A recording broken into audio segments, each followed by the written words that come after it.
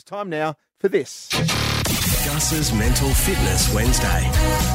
Yeah, this is the last one of the year, boys, so I thought I'd leave you this because there's plenty of people you're going to be seeing over the next couple of months that you may not see regularly during the year.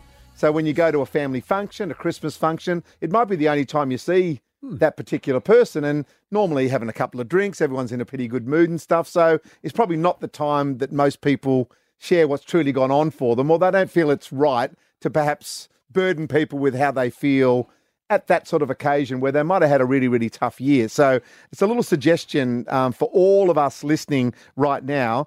Don't spend the whole time having deep and meaningful conversations, but be available to have them with people that may need them, because there's plenty of people out there at the moment that worry alone. And how do you do that? Like say it is a barbecue or something around Christmas time. How do you create that space without being the one who's creating the space is the key for them to be able to come to you. And that's the trick to what I want to talk about today, is because a lot of people say that, I look around my friends and, so they just seem like they're in a good place, and the simple fact is most of us put on the mask really, really tight. We put on some very heavy armor, and then we go into those social functions going, you know what, I'm not going to show any weakness. I'm actually going to man up here and shut up and just get on with it.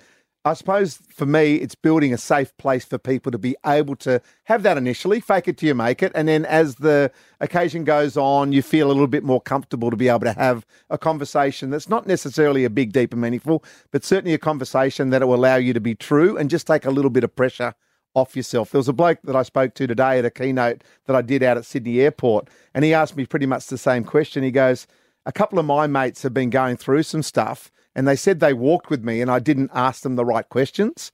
Now, that's putting a lot of pressure on a mate to try to come up with the right questions. Actually, the person who's got the stuff going on, it's up to you to man up and speak and actually say, hey, I might be coming across like everything's going really nicely, but I've actually gone through a bit this year and I want to talk to you about it. It's really switching that role. Don't have to look around at your mates and say, are they all good or are they in trouble? It's actually you as a person having enough emotional muscle to be able to actually go, you know what, I'm going to tell someone about what I'm worrying alone about. And that's really the key deal.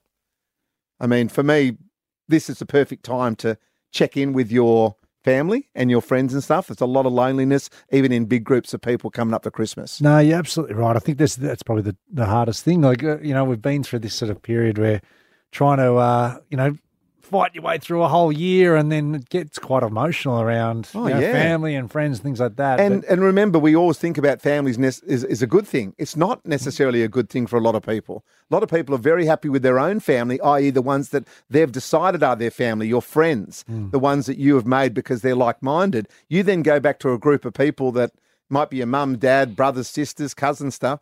That's not necessarily the happiest place for a lot of people, Old wounds sort of exactly, and the way that you're treated by your family compared to how your mates treat you and so forth. So there's a lot going on there. So I just wanted people to be aware of that. And, of course, there's some wonderful sites that you can go to get all the help that you need. So that's the last Mental Fitness for the year. We'll continue again next year. Hopefully that helps build a bit of emotional muscle. Work on that invisible muscle, which is so powerful. Get mentally fit.